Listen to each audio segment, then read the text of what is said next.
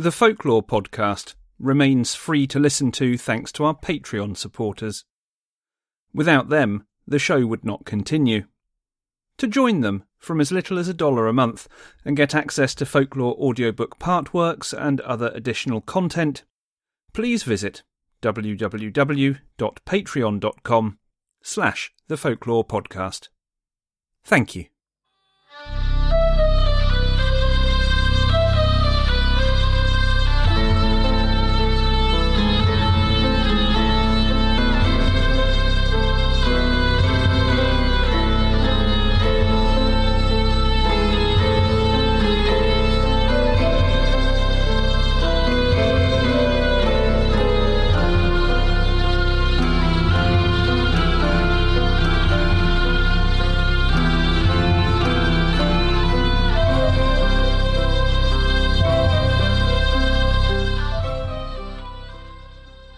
Hello and welcome to the Folklore podcast. I'm Mark Norman, folklore researcher and author. In his late 30s, my guest on today's episode of the Folklore podcast, Edward Parnell, was trapped in a family tragedy. These are not events on which we dwell hugely, although they will come out during the course of the following interview. Edward sought comfort from those books on his bookshelves which he had read and enjoyed while growing up. Stories about ghosts, hauntings, and other such folklore and folk horror which the landscape around the UK is rich in. Edward's book, GHOSTLAND, was published last year by HarperCollins. It's a beautiful and haunting read. It is, at the same time, an exploration of what haunts the author, what haunts us all, and what haunts the landscape around us. It is full of tragedy at times, but also full of hope. Edward travels the length and breadth of the country, visiting the locations which informed so many classics of literature and cinema. Books by M.R. James and Algernon Blackwood, children's fantasy from Susan Cooper or Alan Garner, and films such as the archetypal Wicker Man. Ghostland is a unique book, and I was delighted to have the chance to ask Edward about the stories behind it, and his love of folklore and literature. We begin with an extract from the book itself. Beyond the football pitch at Burrow Head, the land slides towards the sea. The cliffs at this point are more stunted, and at my feet I find what I've been searching for, the final visible remnant of the film's production. 2 tree trunks protrude above a rough base of weathered concrete that bubbles over the grass like cooled lava. Almost illegible is the date, 1972, drawn in with a stick at the time the concrete was poured.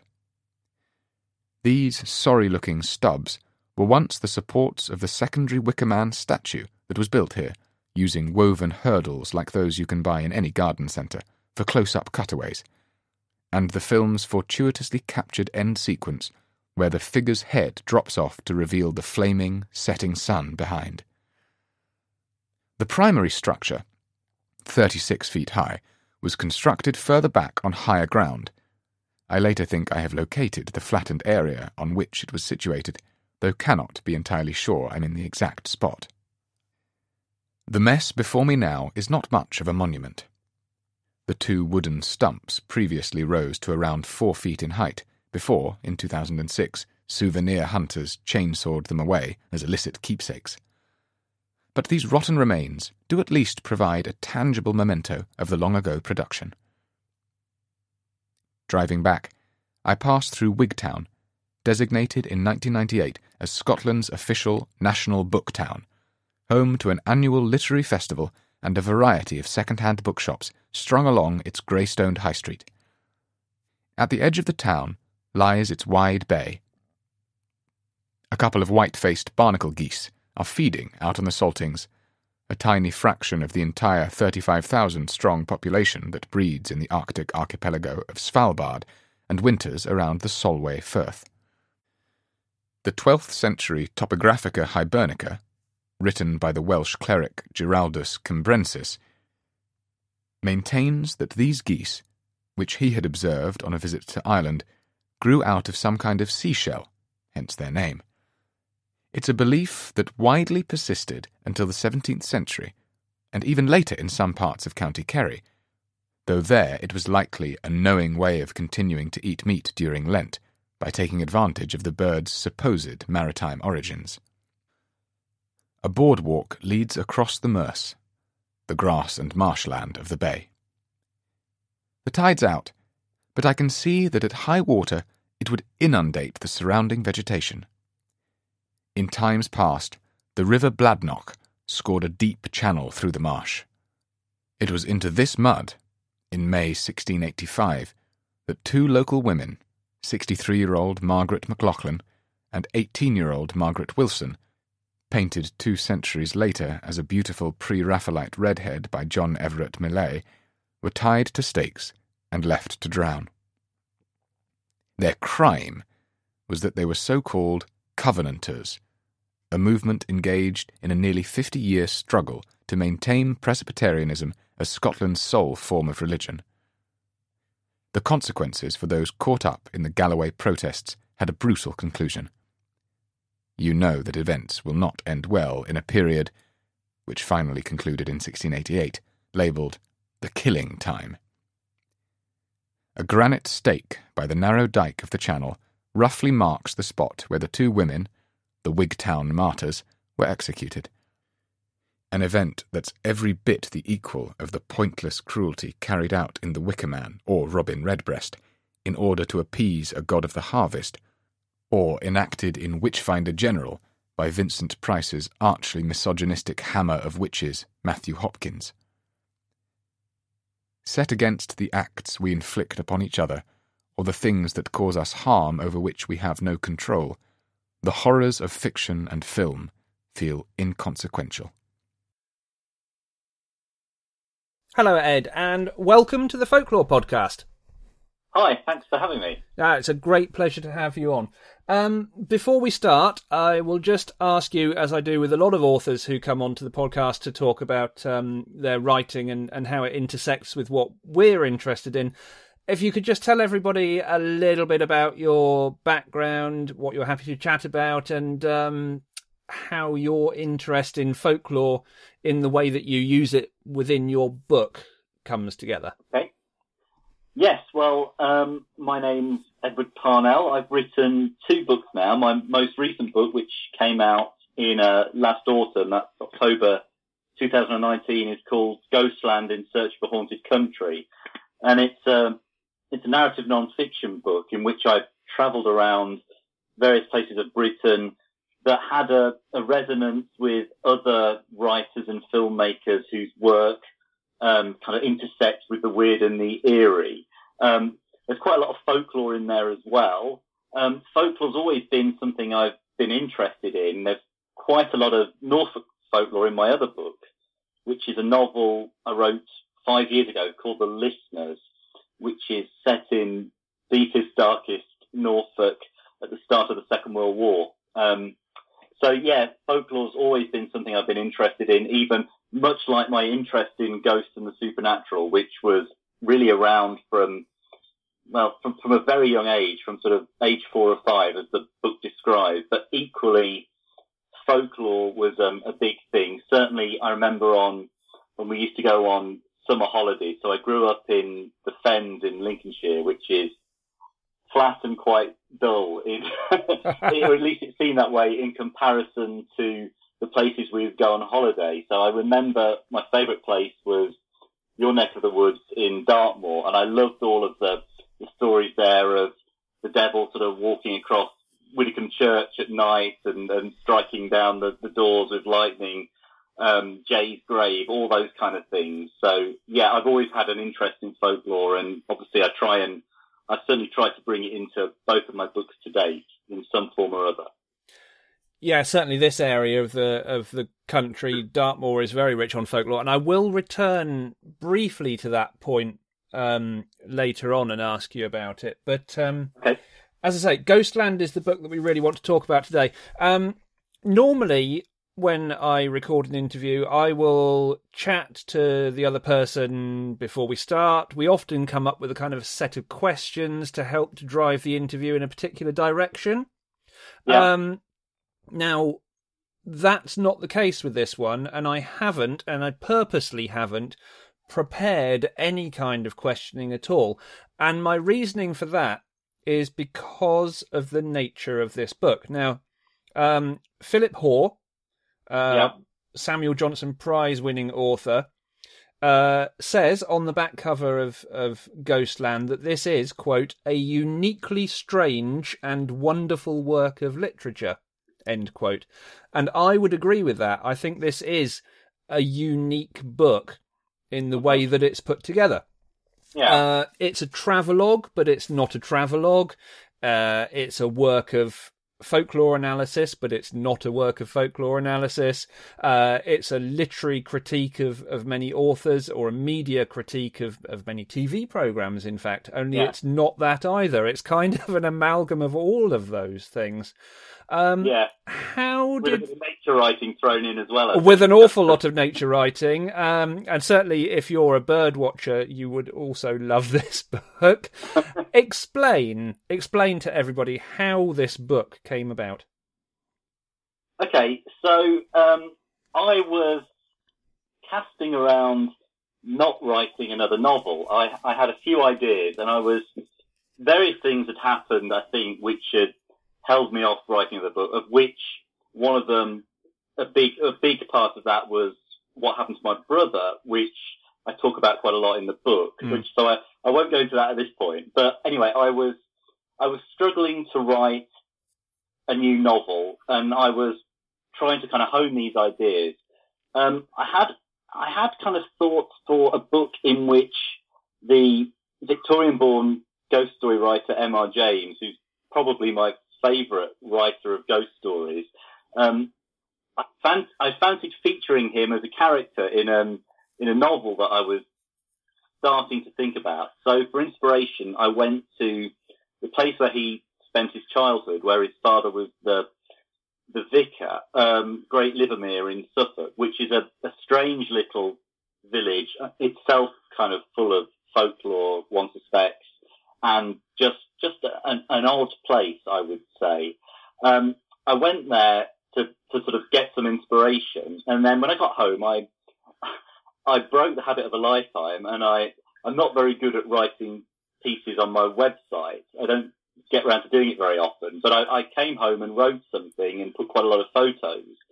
And it actually got, a few weeks after, it got spotted by an editor at HarperCollins who emailed me and asked whether I'd ever thought about writing a non-fiction book about this kind of subject matter about M.R. James and other kind of writers of that era or slightly after, people like Algernon Blackwood. And of course, I hadn't really thought of that up to that point, but with a sniff of interest of an editor from a big publisher, I went down and met Tom, who is now my editor, and we got on really well over a shared love of folk horror films and talked a lot about. We really kind of ended up just talking about old 70s horror films, things like Psychomania, and as well as these writers. And I then went away thinking, well, would I want to write a book about this, a non-fiction book? And if I were to, how would I go about doing it? And I think that's when sort of faced with that, and I went to try and work out the best way to do it, it kind of dawned on me my kind of childhood interest in ghosts and ghost stories, and then how that kind of tied in with my more recent family situation, and the things sort of came together, and that was really where the book was born from. Does that make any kind of sense? Yes, it absolutely does. Now, did you visit locations because they had a meaning for you prior to writing this book, or did you choose locations based on the authors and the folklore and the landscape aspects that you wanted to explore, or was it a bit of an amalgam? was a bit of an amalgam. It was quite an exhaustive list, because this book initially in its first draft was even longer than it is now. I mean, it's a 400-page book, although it's very generously set out with nice big margins and things, so it's not quite as daunting as it sounds. But it was a third as long again in the first draft. So actually there was a chapter on Dartmoor that got lost in the edit, for instance. But no, I picked places. Generally there was some kind of connection to, I guess, my own life, or somewhere where I'd perhaps been on a family holiday when I was a kid. So lots of the book, it's about memory and trying to kind of think back to my own kind of family story, which is itself a little bit haunted, I think. So one of my kind of connections with my now gone parents, one of the few things really, were these old boxes of Kodak slides I had in my loft of various kind of family trips in the late 70s and early 80s. Again, when planning the book, it turned out that lots of those trips did seem to coincide with stories, or there were places that chimed with writers or films that I'd also I thought had something that there was worth talking about. So, you know, with M.R. James, for instance, there's the Suffolk coast, where I'd gone on lots of family holidays as a teenager. The tip of Cornwall I'd been to with my brother on several occasions, bird watching, and actually visited quite a lot of the kind of folkloric places there, like some of the Standing Stones and Menam Toll, places like that. So yeah, there was lots of the places had a family connection, as well as kind of being in some way linked to some of the writers or the films or TV programs I wanted to write about. Some were places I'd not been to before, but there was obviously a link with the writer I wanted to talk about. So, you know, when some of the places in South Wales, that wasn't in Gwent, that wasn't somewhere I'd been to before, but I wanted to talk and explore the work of Arthur Machen. So, you know, obviously it was kind of imperative to go there, basically. Now, there are a couple of terms that come up when we talk about this book that I'd like to get your opinion on what you think they mean, because these terms I find are quite elusive in a lot of ways. I can get what you're going to ask me. Yeah, okay, let's see. Right, so the first term that I want you to pin down for me, and I asked this question of Anna Mazzola when I interviewed her for the last episode of the podcast, because she was working with some of the same things. And it is an elusive term, is what do you define as folk horror? Interesting. Well, I suppose I suspect that the term gets bandied around a little bit too freely now. I think I've certainly seen online where I'm in kind of various folk horror groups and things, which are all great. But I've certainly seen that there seems to me to be a tendency for any film that's got anything slightly bucolic in gets, that's folk horror. And I mean, I guess it's whatever you want it to be to a certain extent, because it's a pretty new term and it's kind of quite a loose term. But yeah, I would think of that kind of unholy trinity of films that also get bandied around, The Wicker Man, The Blood on Satan's Claw, and Witchfinder General. I think in some ways I can see the links with those. Certainly there's the links of the period that they're from, that sort of late 60s, early 70s. They all share a rural setting. Actually, they're kind of, other than The Blood on Satan's Claw, two of the most famous films in there aren't particularly supernatural, are they? Which I always find quite interesting. Yes. Yeah, that's very true. But I think, there's lots of, the film I mentioned earlier, Psychomania, that sort of has a folk horror vibe. There's the weird little Standing Stones that the zombie biker gang visit. And so I suppose I guess it's films that, there's a rural setting there. There's kind of the past plays a part, old traditions, old ways.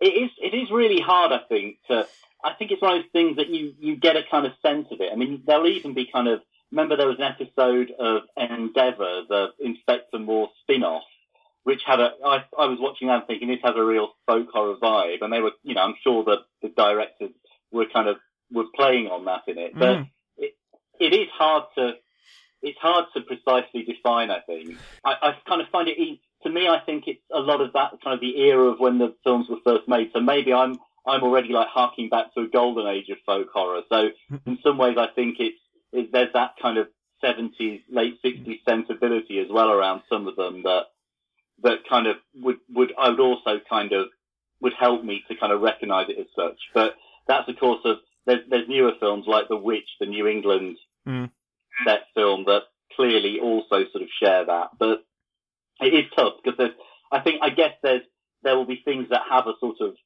folky horror vibe about them, but yeah, I'm not sure I'm the best person to define it. I realise this is a useless answer here.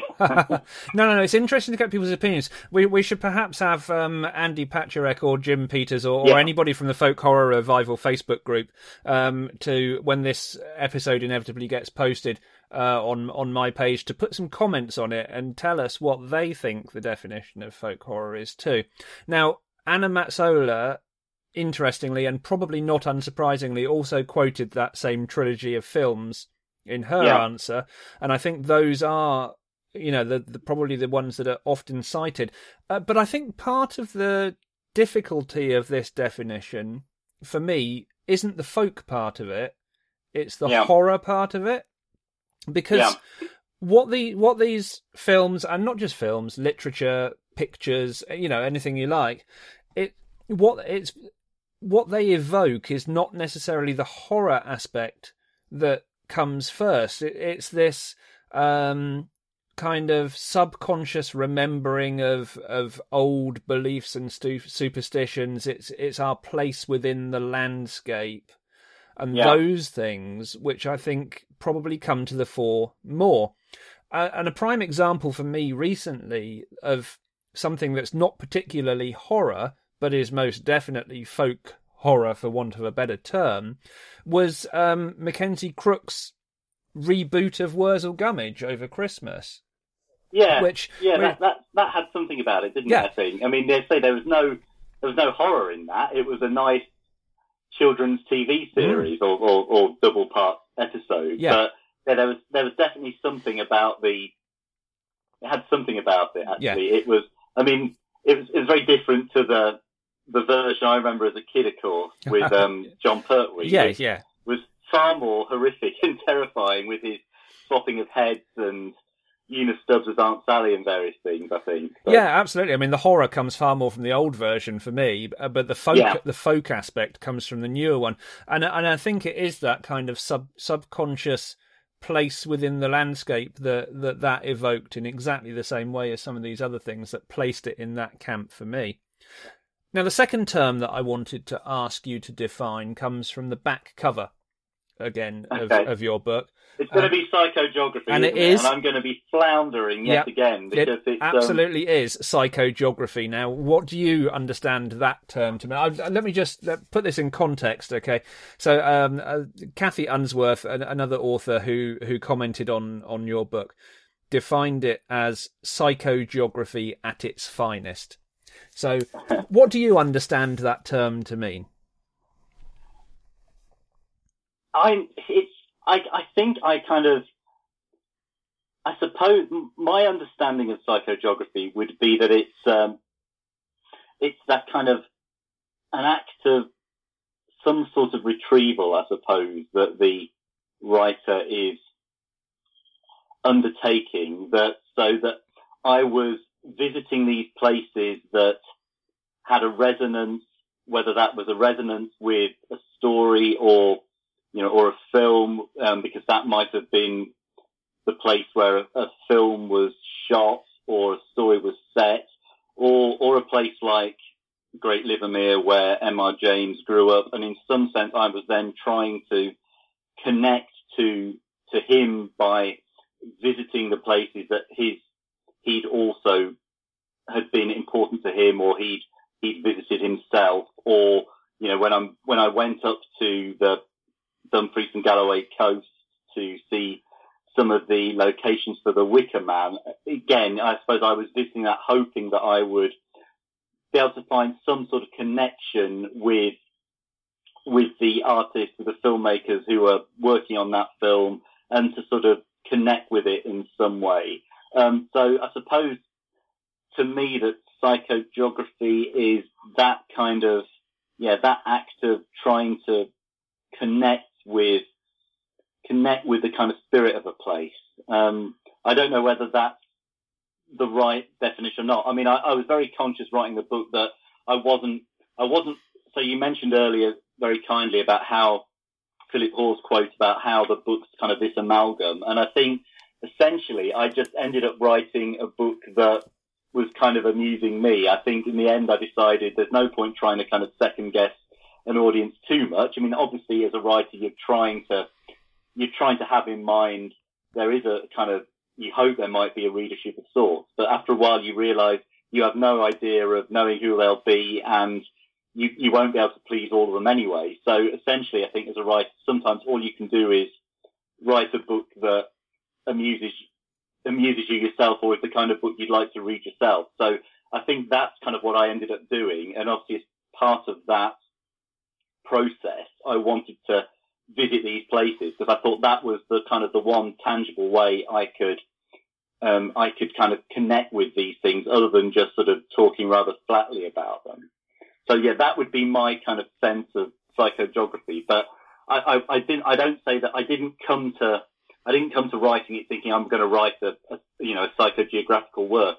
It was a term I was sort of vaguely familiar with, and obviously within my book, I am quite a fan of Max Seabold, W.G. Seabold. So I did kind of visit quite a few places in Suffolk that he visited in the Rings of Saturn. So I was, in that sense, yes, there was kind of links there to another writer whose work's been kind of, I guess it's kind of archetypally a work of psychogeography, some might say. But yeah, it wasn't something that I was kind of desperately thinking I'm writing a psychogeographic book here, really. And I've kind of shied away a bit from the term, actually, so. Yeah, but I think it must have just kind of naturally taken on. Yeah.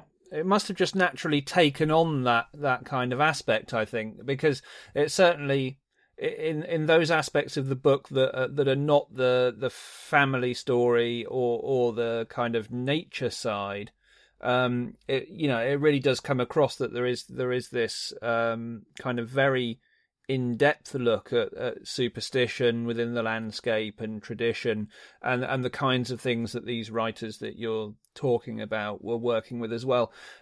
It's a book that perhaps if you looked at a description of it on the page, you might think, well, that sounds like a kind of quite a niche book in some respects. Have you been surprised by its popularity since it came out?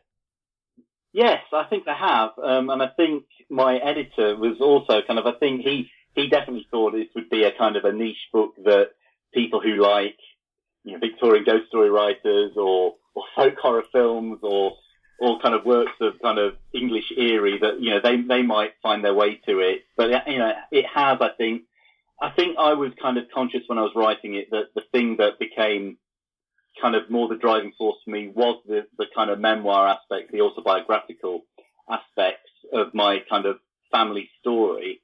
And I think that I suppose, so, that sort of loss. So I lost my parents when I was 17 and 18, and my brother a few years ago. So it's kind of, I guess it's an act of trying to go back and explore my memories of them and try and I suppose reconnect with them as well. So that actually that kind of reconnection is sort of a theme that works on lots of levels through it. But I think that family story and that sort of, having that kind of sense of loss, that's kind of quite a universal thing that lots of people have experienced. So I think actually that I've been really surprised. I've had quite a lot of really nice emails from people who've also perhaps experienced loss sort of recently who'd read my book and had actually found some sort of comfort in it, which I was really pleasantly surprised by, and that I was really touched that they got in touch with me about it. But I think that side of things possibly kind of moves it out of the kind of more niche things. But then I suppose there's also lots of writers that I talk about who aren't niche figures. There's people like Conan Doyle and Kipling. Lots of writers did used to write ghost stories or works that were when the short story was a more popular form. Dickens. There's lots of kind of huge writers of that kind of Victorian era and the early part of the 20th century where everybody to a certain extent would write the odd ghost story. So I suppose there's lots of more familiar figures there to lovers of literature in general who don't necessarily, haven't perhaps heard of Algernon Blackwood or Robert Aikman before. Yeah, there is a real mix in there, isn't there? And I think I don't want to dwell on the family memoir aspect of the book too much, but I think what I would say is that it's based around a story that is, by its very nature, a very tragic story, and I think could very easily have made for a very tragic read. And of course there is tragedy and there is pathos in the book, but the book doesn't become a different beast for that. It actually is all part of this reconnection process, isn't it? So you're reconnecting with your past, but at the same time you're reconnecting with everybody's past, with a shared past through what you're looking at in the landscape and through these older stories and older traditions, and it really just paints a picture of the whole thing together, doesn't it? Yeah, and I suppose there's another layer in that actually a lot of it also by its nature is me kind of harking back to this kind of childhood love of all this kind of weird stuff, this haunted generation, I suppose, the term that the 40M Times have coined. So, I was born in 1973, so my kind of formative years were, I guess, I just about remember some stuff from the kind of 70s, but it's kind of growing up then in the 80s when there was still lots of kind of weird stuff on the telly and stuff that you sort of think was aimed at children that we wouldn't necessarily, perhaps it would, but you kind of think, yeah, we were sort of watching lots of odd stuff. We were kind of terrified, or certainly I was, for a spell of kind of nuclear war and reading When the Wind Blows and things. So there's also that kind of other layer of sort of thinking back to all of that time as well, I think. So let's move on and talk a little bit about that aspect then. So starting with those kind of childhood years, and we're from a very similar time. So I was born in 1970, so we're only 3 years apart. So we're definitely sharing the same kind of upbringing as far as literature and TV and all those sorts of things are concerned. What resonates with you now from the 1970s, 1980s growing up as being really fine examples of this kind of folklore, folk horror genre? I think that I have a real morbid love of, which I talk about a little bit in the book, of all those kind of 70s public information films, which got recycled kind of ad infinitum. So something like the Donald Pleasance voiced The Spirit of Dark and Lonely Water, which was this minute and a half or so long film to warn of the dangers of playing near water unaccompanied, which is absolutely terrifying. There's this sort of grim reaper figure who's sort of laughingly watching various kind of little urchins who are playing at the edges of reservoirs or on their own in mill ponds and things. Usually they're kind of poking a stick towards the football that they've lost. And all that stuff was shown. I do remember it being shown on TV, and I do remember, I don't think I've invented a memory of this, because I think sometimes there's a danger that we think that we're all exposed to all of this stuff. But I'm pretty certain I do also remember seeing it before, going to see something at the cinema, because there was still a cinema in the town where I grew up, which closed down when I was about 11 or something. But, it might have been something that was before The Empire Strikes Back. Who knows? But I'm pretty certain I did see it at the cinema, and I certainly saw it at the time. But then other things like all the little Charlie Says cartoons, Yes. they're really kind of quite terrifying now of the various dangers they warn of. Yeah. And so that's kind of an abiding memory, I think. And I also, though, I remember that we may have watched all of this stuff, but I don't think it had any effect, because I remember me and a friend sort of messing around conquering near the river, and he fell in the river whilst chucking a stick and going after something. He was fine. It wasn't very deep at that point, but we weren't watching these things and kind of heeding the warning from memory. Okay, I don't remember ever flying a kite near any electricity pylons or something, but yeah, you would have. I do actually remember. I do think I have a memory that we did go into some sort of, there was like an electricity substation that had all keep out signs near my house that we would occasionally kind of mess around and climb into. So yeah, we probably were kind of foolish idiots, and were lucky not to encounter a Donald Pleasant figure. I think we were all there. I think I don't know whether you've read Scarred for Life, but Stephen Brotherston will be rubbing his hands at this point that we're discussing some of this. I think I certainly have an overriding memory of Apaches as my public information film that I still remember now. And I live in Devon. I'm surrounded by farmland, and I still have a memory of large tractor wheels and far too much blood for a children's public information film, unless I'm misremembering some aspects of it. They were strong pieces. I'm not sure whether I watched Apaches when I was writing a book, and I did write about that in the first draft, but it didn't quite make the final cut. But I absolutely loved that film. But again, I do remember as a kid playing when I used to visit my nan's house in Norfolk, and playing with like the local kids in the fields with making kind of forts out of enormous hay bales and things, and kind of those kind of falling over and people getting stuck under them and things. But, that could in Apaches, that would have ended very, very badly for us all. It would, and I remember doing exactly the same thing with my cousin, in a hay barn, all the bales piled up with tunnels underneath them. And looking back at it now, it scares me rigid that we did that, but I know. We were young and indestructible in those days. I guess that's the thing. I guess so, yeah. So as far as fiction and those sorts of things go, growing up, who do you think are particularly good examples of authors working with this intersection of folklore and the landscape? I'm thinking of people like Susan Cooper as a natural kind of one. I guess. I love the Susan Cooper books. I'm not sure quite when I first read them. I was kind of quite precocious as a reader, I think. So I remember reading kind of Lord of the Rings at primary school, and I read all the kind of Susan Cooper books, and Alan Garner, who I talk about quite a lot in Ghostland. And I love Alan Garner, and I know I read the kind of the Weirdstone books, and I read the Owl Service, and I think I read Redshift at the time as well. But reading it again now, I can't possibly see, it must have probably the Owl Service as well, because I read them probably when I was 11 or 12, if not earlier than that, and maybe I was 13 or something. But a lot of it must have gone over my head. I think kind of Weirdstone, I would have been okay with that, and The Moon of Gomrath. But the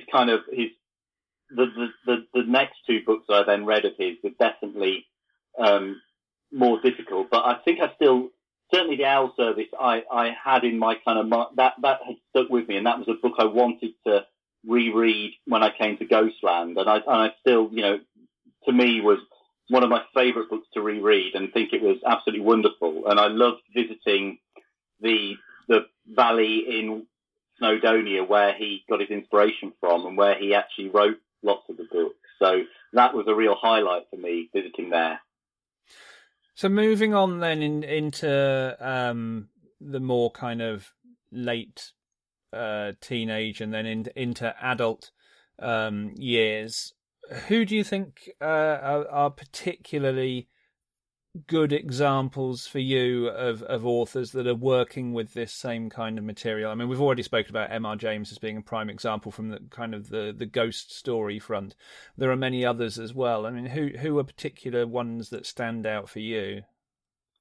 Well, I do. I really like Algernon Blackwood. I mean, I think Algernon Blackwood at his best in something like The Willows is that may just about. That's always up there as one of my favourite kind of work, one of my favourite stories that's, one of these kind of eerie, weird stories. It's not a ghost story. It's more kind of weird fiction, but his kind of, the natural world and how he sort of figures that into his works is really quite something. But again, folklore in lots of his tales as well. He's a lot more prolific than M.R. James, and I think maybe some of his, perhaps he suffers a little in some of his stories. Because he wrote more, I think there's some of them that are a little bit weaker, but actually at his best, he's an amazing exponent of all this stuff. E.F. Benson, I think, at times as well. I mean, Benson's, I wrote about one particular story in a Cornish valley that's very good, and he's a writer who spent a lot of time in Cornwall as growing up. His father was the Bishop of Cornwall before he was the Archbishop of Canterbury. So, yeah, that kind of part of the world features in a few of his stories. And then I remember one he wrote that's all about kind of, I think like a sacred well, can't remember what it's called, outside a church on the North Cornish coast. So he's someone whose work also kind of figures in kind of local beliefs and folklore as well. Yeah. So what is it about these authors that makes them gel? What is it that makes the way that they work with this aspect of our culture so successful, do you think? M.R. James, Algernon Blackwood, these sorts of people. What is it that makes them good at what they do? I always find it really difficult to talk about what's good about how a kind of a writer, what makes their work good. To me, it's often it's a kind of sense, and it's really hard to define. And I particularly find that with short story writers, because I read lots of short stories, and as well as kind of eerie ghost stories. I have spells when I'll consume kind of Tobias Wolff stories or whoever. I will read kind of Alice Munro. I'll kind of read kind of very good short story writers, and to me there's this weird alchemy, and I can read a story and think, well, I think this is absolutely amazing, but I struggle to know quite what it is that makes it so. So to me, it's slightly difficult to kind of pin that down, I think. I think M.R. James captures that kind of sense of the kind of recent past often, that he has this kind of, I suppose it's almost a kind of like a rule that he breaks sometimes, but he likes to kind of set things that are 30 years ago or so. They're just kind of starting to get hazy in the memory, but they're not so ancient that we've lost all kind of touch with them. I mean, obviously some of his stories there's layers upon layers, and actually there'll be kind of a narrator thinking back to, the forefathers of a character he's investigating or something. So he does kind of, that's not a fixed rule with him, but there's this kind of sense of the kind of the recent past and the just vanished, I think, that he captures amazingly well. And I suppose, we're reading them now as well with there's this other kind of layer of history within there that, most of his stories he was writing from the early 1890s to, he died in, I think, 1936. And I guess he was kind of really writing up to, he was writing up to his death, I think, but up to roughly about 1930 was when the kind of the main stories that he wrote. So you've got kind of 90 years as well as his own layer that he's built into the stories. So they're kind of historical artifacts as well that makes them very, which is why it's harder, I think, for finding kind of contemporary ghost story writers, it's a harder thing, I think, to do, actually. They're almost one of those things that I think that kind of the passing of time can really help with, actually. Or not. I mean, perhaps it kind of can take them away from having any meaning as well. But generally, I love all those kind of Victorian Edwardian ghost story writers. I think that I kind of love the atmosphere of them. Do you think it's the case that we're back again to this subconscious idea of it forges a connection? Do you think all of this is just elusive? That, folk horror is elusive, psychogeography is elusive, this resonance or connection with the landscape that we have is elusive. It's just part of us, and it's causing that to resonate is what makes these things successful.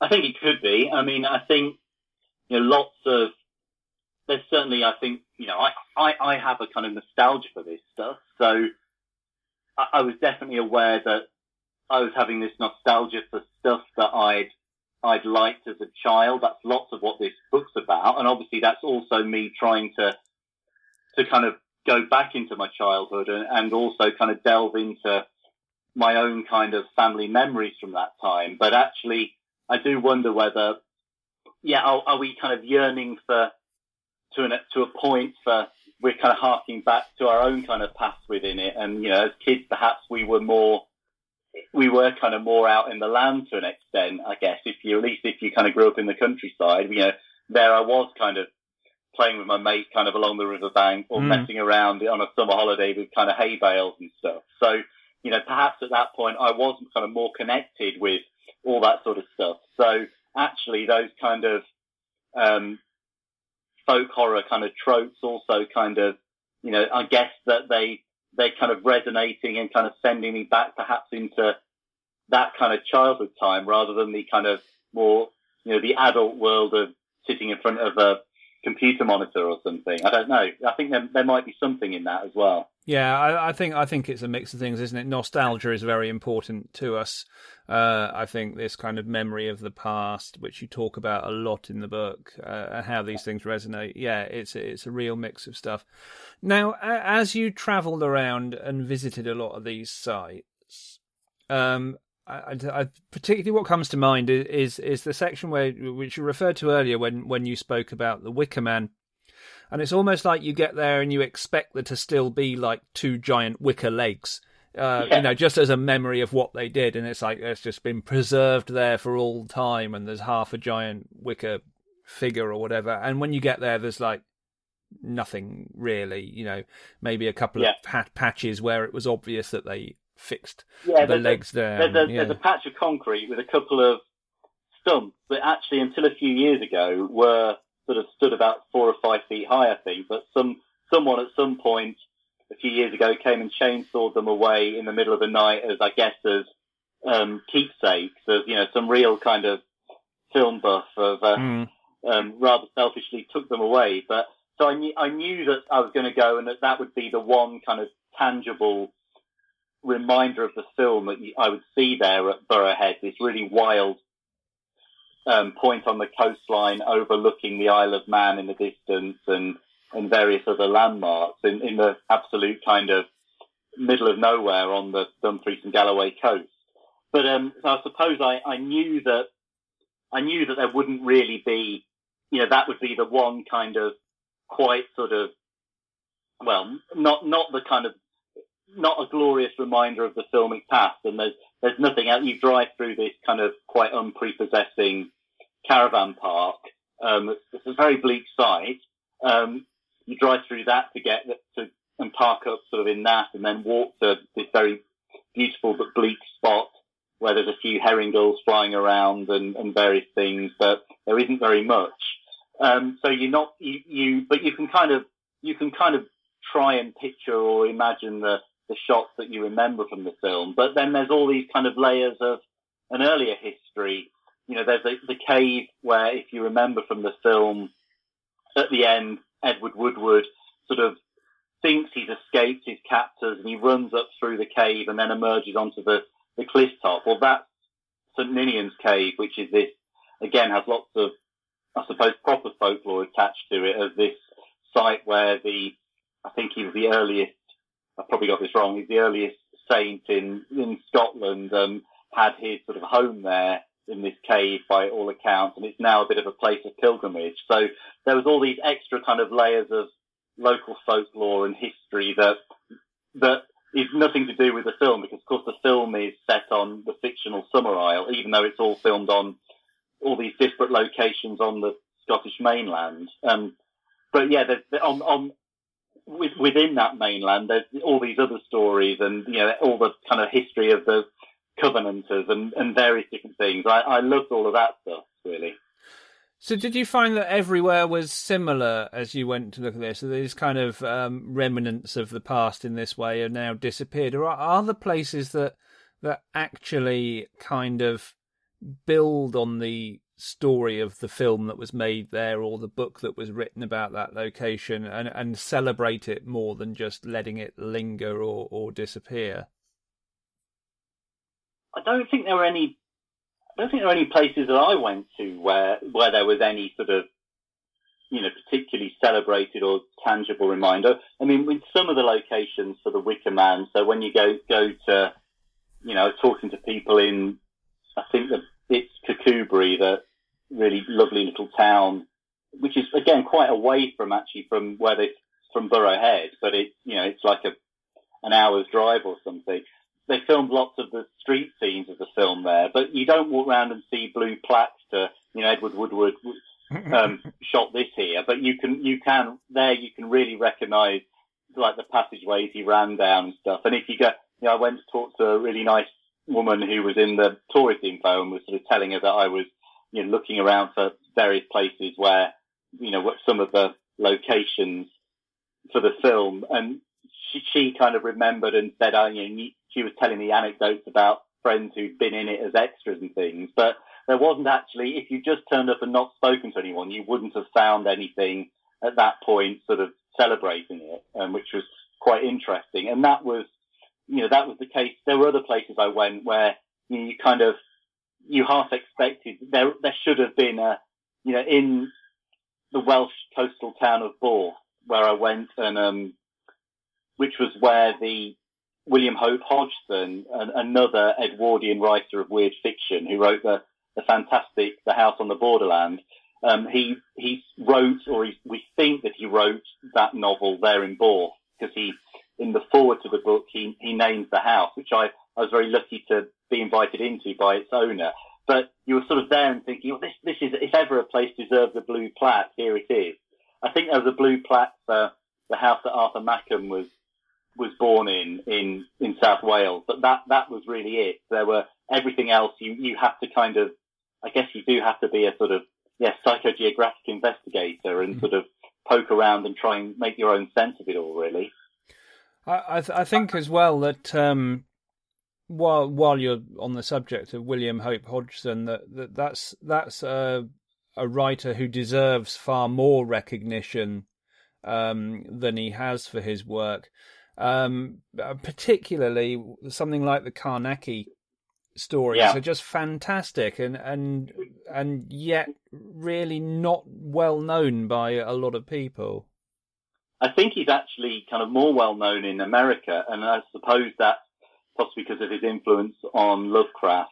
And certainly, I think interestingly that I was the kind of third random stranger to turn up at the house where he wrote, or where we think he wrote, House on the Borderland. But interestingly, the previous two visitors who turned up on spec were an American and a German couple. So actually, it's interesting that there's a kind of there's a kind of a band of us who really celebrate his work here. But I think he is kind of more celebrated in America.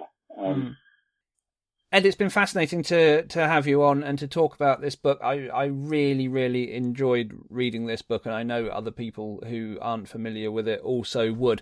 If people want to find out more about your writing, read some of the bits that you've spoken about that you have on the web, and get hold of a copy of the book as well, which I would recommend everybody to do, where would you like them to visit? Well, you can visit my website, which is www.edwardparnell.com. There's a little bit about the book on there, and there's a list of most of the kind of writers who are covered by it. So that's kind of perhaps a good way to quickly get an overview of some of the writers. So yeah, as you said, it's also a book that kind of crosses into lots of different things other than just the kind of cultural criticism aspects. But it's available it should hopefully be available in kind of most bookshops with a bit of luck, or certainly you can get it from well-known online retailers as well, if that's your preferred method of buying books. Whatever works for you, but get it from an independent bookshop if you possibly can, because that's really important. That would be lovely. Yeah, absolutely. Okay, finally, before I let you go, one further question. What's next for you?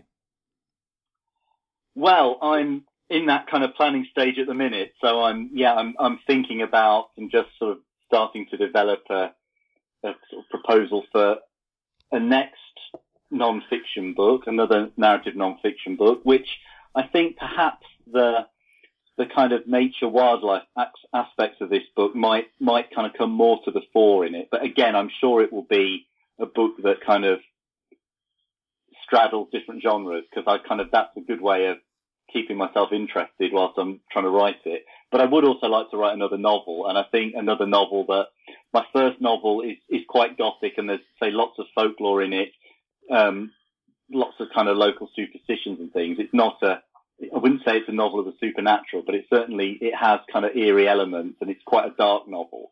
But I think I would quite like to write another novel that is a little bit more spooky. So that may also be something that's in the offing. But I've now got to do the hard bit of actually sitting down and forcing myself to write, because I can do like lots of writers, I can find numerous ways of distracting myself and not doing it. So. Oh, procrastination is a great skill that all of us writers have in abundance. That's very, very true. Absolutely. Yeah. However it turns out, I shall really look forward to reading it, and I know lots of other people will too. Ed, thank you so much for taking the time to come on the podcast. Well, thanks very much for having me. Thank you. My thanks to Edward for joining me on the podcast to talk about Ghostland. To find out more about Edward and to link to his online spaces and the book, please visit the guests page on the Folklore Podcast website. You can also find a review of Ghostland and other folklore titles on the book review section of our site too. Don't forget, you can help to support the podcast by signing up for extra content on our Patreon page. You can also give one-off donations through our online store. It is your support alone which keeps the podcast commercial-free and covers the costs which allows the show to keep being made. Thanks to all of you who do. On the next episode of the Folklore Podcast, I'll be looking at the classic creature of British folklore, the Lambton Worm, and also learning about a new audio drama looking at this creature, which comes from an original treatment by Anthony Schaefer, designed as a sequel to The Wicker Man. In the meantime, to play us out of the episode today, here's a track called The Alchemist by folk duo The Last Inklings. This track comes from their debut EP Alchemy, which is released in the UK on the 24th of April and will be touring throughout the spring and summer festivals. Do try and catch it if you can. The songs on the EP are all inspired by modern myth and folklore and draw on narrative influences ranging from the English chronicles to Stoic philosophy. Thanks for listening. See you next time.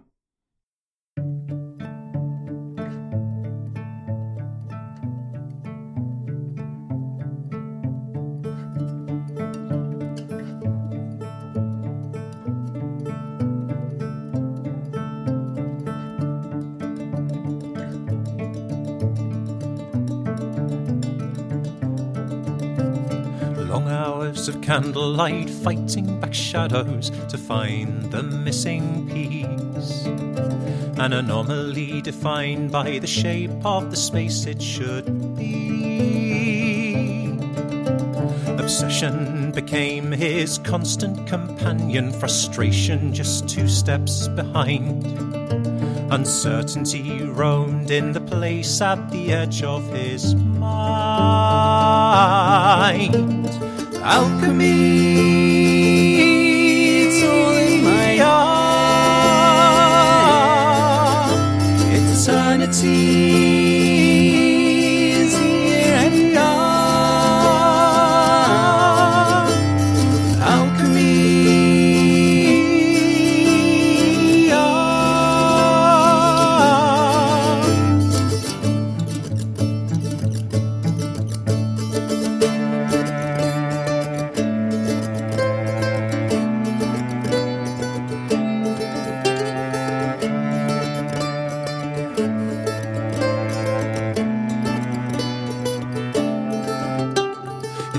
My task could be something so simple, to turn lesser metals gold. Is the secret in faith or in fire when it comes to a soul? If light is defined by its war with the dark, how long have I been asleep? For how can joy ever be savoured without knowing grief?